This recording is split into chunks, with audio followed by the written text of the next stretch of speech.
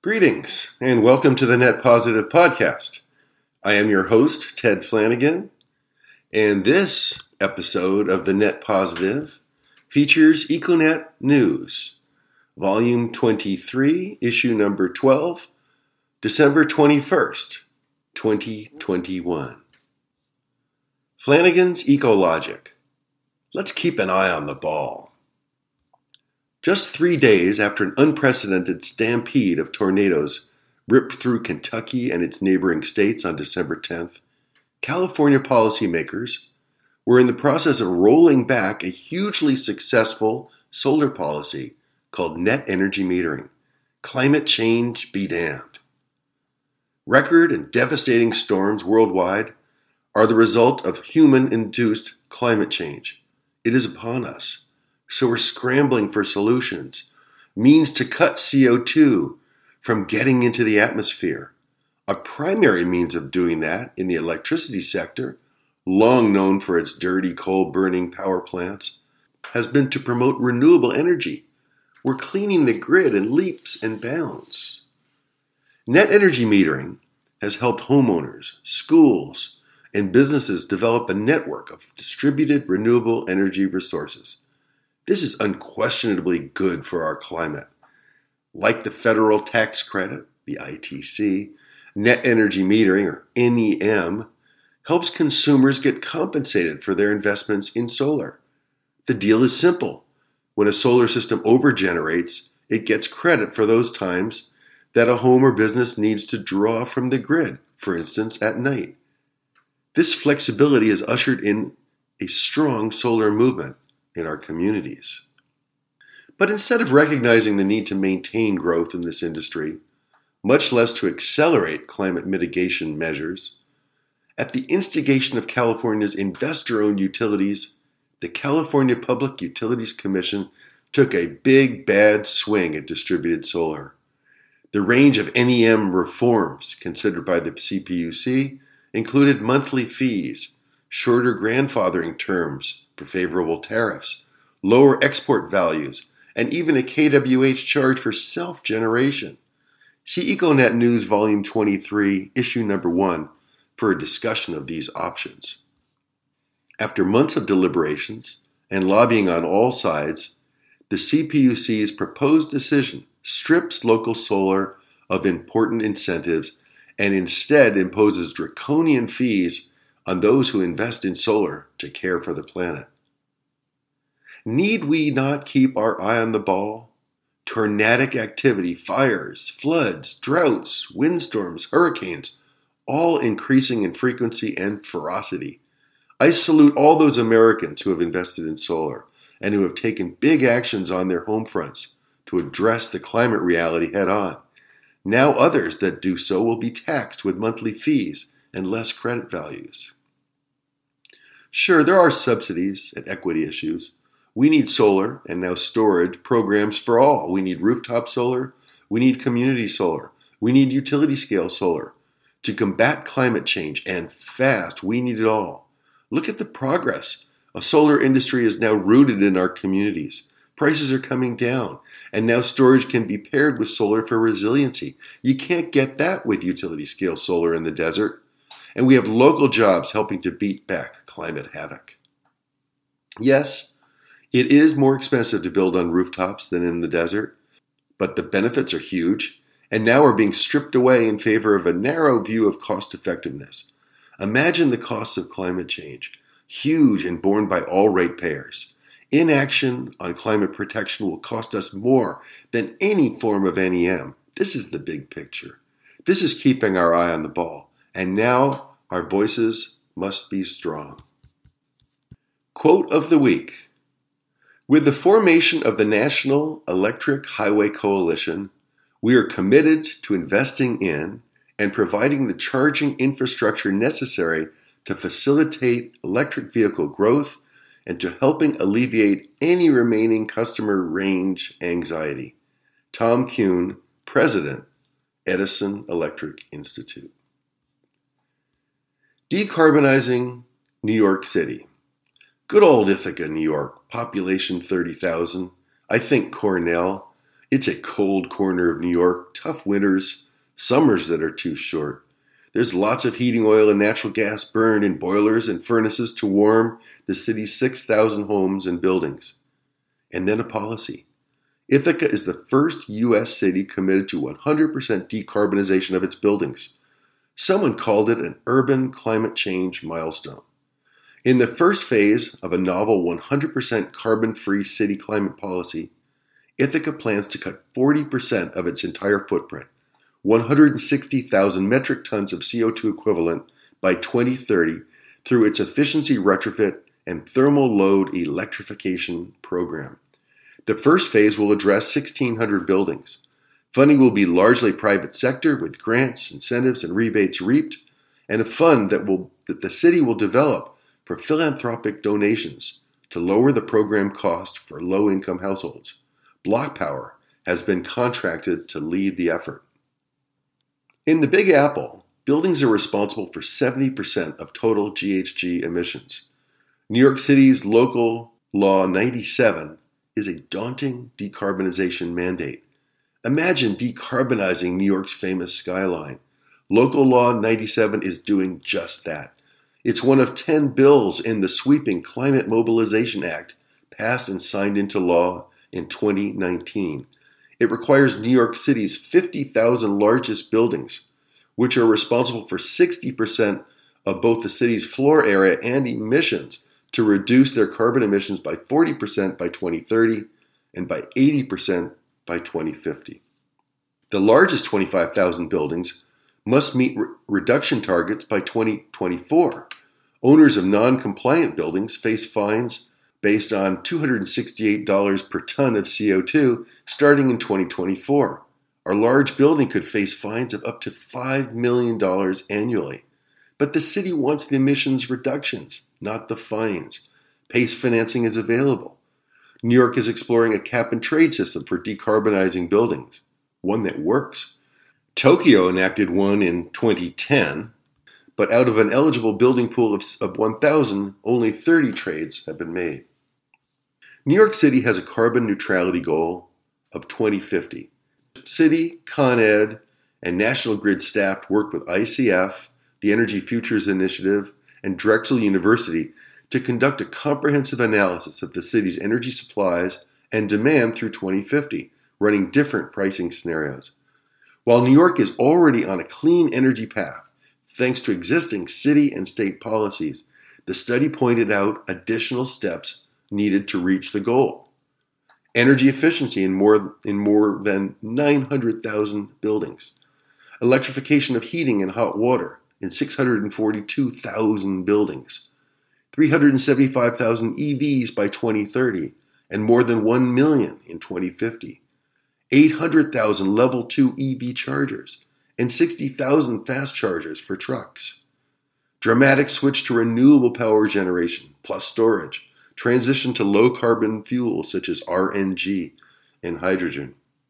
The study outlined 3 plausible pathways to reach the goal: the electrification path, a low-carbon fuels path, and a diversified approach taking pieces from each of the first 2. The cost?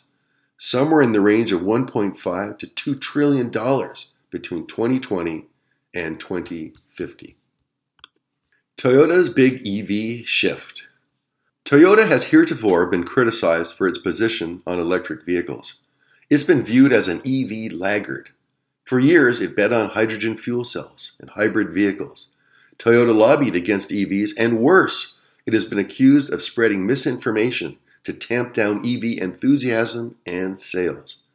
But now, Toyota appears to have turned a corner. It shocked the EV world with the announcement that it will spend $70 billion to electrify its lineup of vehicles.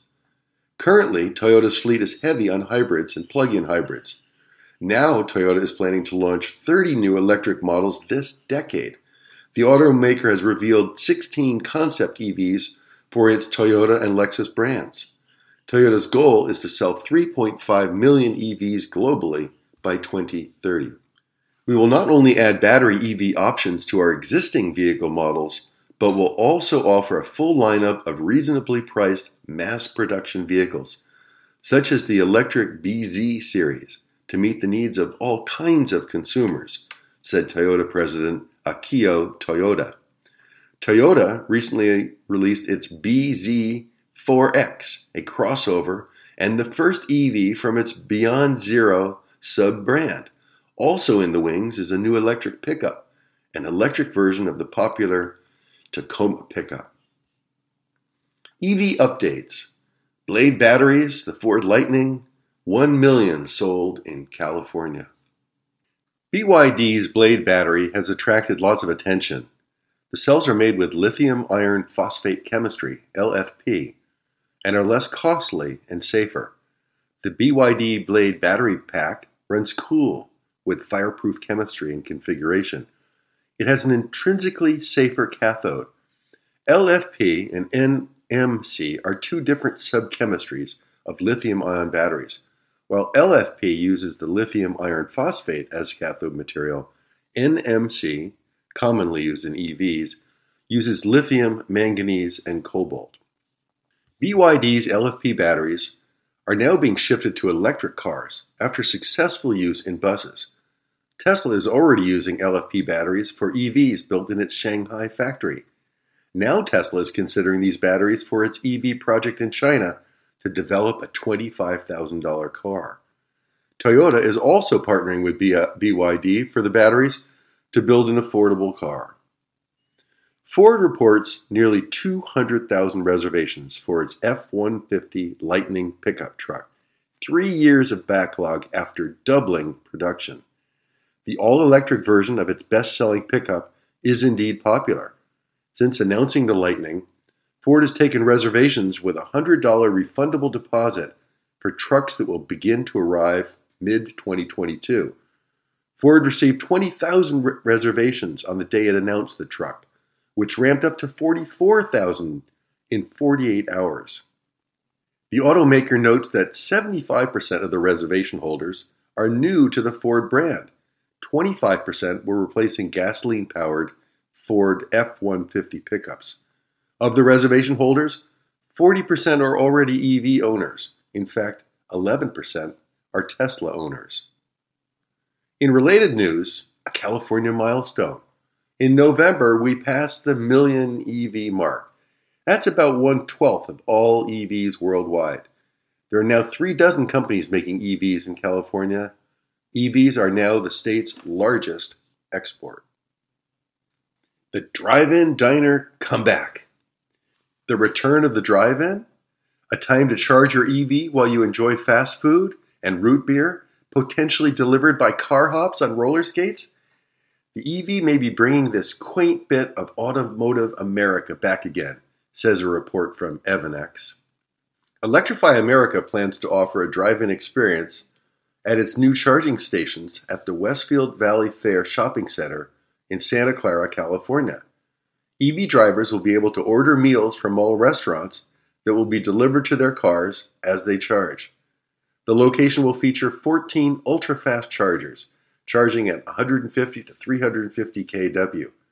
Solar canopies above the chargers will protect customers from the elements and charge batteries that will be discharged to cut peak demand. Elon Musk also promises the drive-ins for EV drivers, as well as big screens. He proposed a 1950s-inspired diner at a new supercharger station in the city of Santa Monica. There, Tesla plans to sell its own food under its own brand. It once sold its own brand of tequila. The company has registered its T logo with the U.S. Patent and Trademark Office under restaurant services, pop-up restaurant services, self-service restaurants, and takeout restaurant categories, an indication of corporate direction. The Santa Monica site will have a diner, 62 chargers, large spaces for Cybertrucks, and a drive-in movie theater. Pairing crops with solar. A new study from the University of Illinois presents findings on pairing agriculture with solar. It finds a synergy between two forms of useful production that have been perceived to be competitive for precious land. A $10 million grant-funded agrivoltaic study focused on how to sustainably locate ag and photovoltaic systems. This has a fancy name, SCAPES, which stands for Sustainable Co-Locating Agriculture and Photovoltaics Electricity Systems. Row crops, foraging crops for livestock, and specialty crops will be studied across 3 biophysically diverse regions of the country, Illinois, Colorado, and Arizona. Ideally, through co-location, the combined benefit is greater than the benefit of a single use.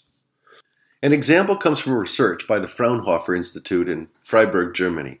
It found that covering a wheat field with raised solar panels resulted in wheat production that was 80% of what it would have been if there was no solar. And solar took a 20% hit too, providing only 80% of what it would have been if there were no farming involved. But the combined effect is remarkable, dramatically increasing the net revenue from the same piece of land. Blue and green, hydrogen, and ammonia. The tanker shipment of blue ammonia to Japan caught my attention. Aramco and partners are boasting the world's first and now third blue ammonia shipment. Aramco and the Institute of Energy Economics successfully demonstrated the production and shipment of blue ammonia, initially 40 tons, from Saudi Arabia to Japan with support from the Japanese Ministry of Economy, Trade, and Industry. High-grade blue ammonia was dispatched to Japan for zero carbon power generation. Why not just ship hydrogen? Turning hydrogen into ammonia allows it to be stored and shipped more easily. When burned in Japan, it will be totally carbon-free because the ammonia has already been stripped of its carbon. Aramco calls it a new route to a sustainable future. I'm not sure about that. What's up with ammonia? A fuel? Yes. Is it a fuel and fertilizer? Some say that blue ammonia may be key to global energy transportation since it emits only water vapor when it is burned. Let's back up a bit. Ammonia is an inorganic compound produced through a chemical reaction between hydrogen and nitrogen at high pressure and temperatures. The process is energy intensive. Ammonia production accounts for about 2% of energy consumption and 3% of carbon emissions worldwide. The process also uses up to 5% of global natural gas production. The annual ammonia market value is reported at $72.8 billion. Saudi Arabia's blue ammonia comes from natural gas feedstocks. It is not a renewable fuel. Methane, CH4, is stripped of its hydrogen, releasing carbon dioxide. The hydrogen is then combined with nitrogen to create blue ammonia, NH3. What makes it blue is that the carbon dioxide stripped away as a byproduct of ammonia production is captured and stored underground. Gray ammonia is made from natural gas, and the resulting CO2 is not captured. So what's green ammonia? Green ammonia, instead of being derived from fossil fuels, is made of green hydrogen. It's better than blue, which is better than gray. Green ammonia is made from water that has been electrolyzed using renewable energy to form hydrogen. Green ammonia is made of green hydrogen and nitrogen. A recent Smithsonian Magazine article is titled, "Blue Hydrogen May Not Be a Very Green Energy Source After All." Blue hydrogen had previously been touted as a better alternative because the production emissions are captured and stored deep underground. But new research from Cornell and Stanford suggests that its use could be worse than burning coal. It takes a lot of energy to make blue hydrogen. And when considering the uncaptured methane and the large fugitive emissions inherent with natural gas, the use of blue hydrogen is more intensive than burning fossil fuels directly. Blue hydrogen is hardly emissions-free, noted the authors of their study, published in Energy Science and Engineering. The best hydrogen is green hydrogen, derived from electrolysis. The National Electric Highway Coalition. The Edison Electric Institute, EEI, has announced the formation of the National Electric Highway Coalition. It's made up of 51 investor-owned utilities, one electric cooperative, and the Tennessee Valley Authority. Its goal is to provide electric vehicle fast-charging ports along major U.S. travel corridors by the end of 2023. The current coalition members serve nearly 120 million electricity customers across 47 states and the District of Columbia. EEI estimates that the United States will need more than 100,000 fast-charging ports to support the 22 million EVs projected to be on American roads in 2030. That represents more than a tenfold increase over today's level. A number of strategies have been discussed for the coalition. Its member companies will concentrate on extending high-voltage connections to existing or new charging locations along highway routes, such as convenience stores, gas stations, and auto dealers. It will find ways of working with commercial entities, adding fast EV charging capabilities. The coalition also intends to link with the federal government's infrastructure plan that includes $7.5 billion for charging networks. Chinese wind production. Reminded I am, this time of year, about consumerism and how much stuff we buy. It's oft swath in packaging. Much of it comes from China, the world's factory and the world's leading greenhouse gas polluter, producing stuff we buy. The good news is that China is the world's leader in clean energy growth. Its cumulative installed onshore and offshore wind capacity stands at 302.2 gigawatts, according to Wind Power Intelligence. Of this, 10 to 12 gigawatts are offshore. China built half of the world's wind capacity in 2020. The country is expected to install 1,200 gigawatts of wind and solar capacity by 2026, 4 years ahead of its prior plan. China has huge wind potential, estimated at 2,300 gigawatts onshore and 200 gigawatts offshore. The largest wind turbine manufacturer in China is Goldwind. In 2019, it joined a partnership to develop a wind-to-hydrogen project in northeast China. The project goal is to put currently unused wind generation potential to good use and to turn stranded wind power into a cheap energy source for hydrogen production. In 2020, Goldwind and GE took the top spots for wind turbine manufacturing, topping Danish Vestas. According to Bloomberg NEF, 2020 was a banner year for wind in China. It reported that developers piled into the market before a looming cutoff for new wind power subsidies from the government. China is slated to end subsidies for onshore wind power in 2021. Its National Development and Reform Commission said tariffs paid to onshore wind projects will be cut to as low as 2.9 yuan, or around 4.2 cents per kilowatt hour. That's it. Thanks for tuning in to this edition of The Net Positive. We'll see you next time.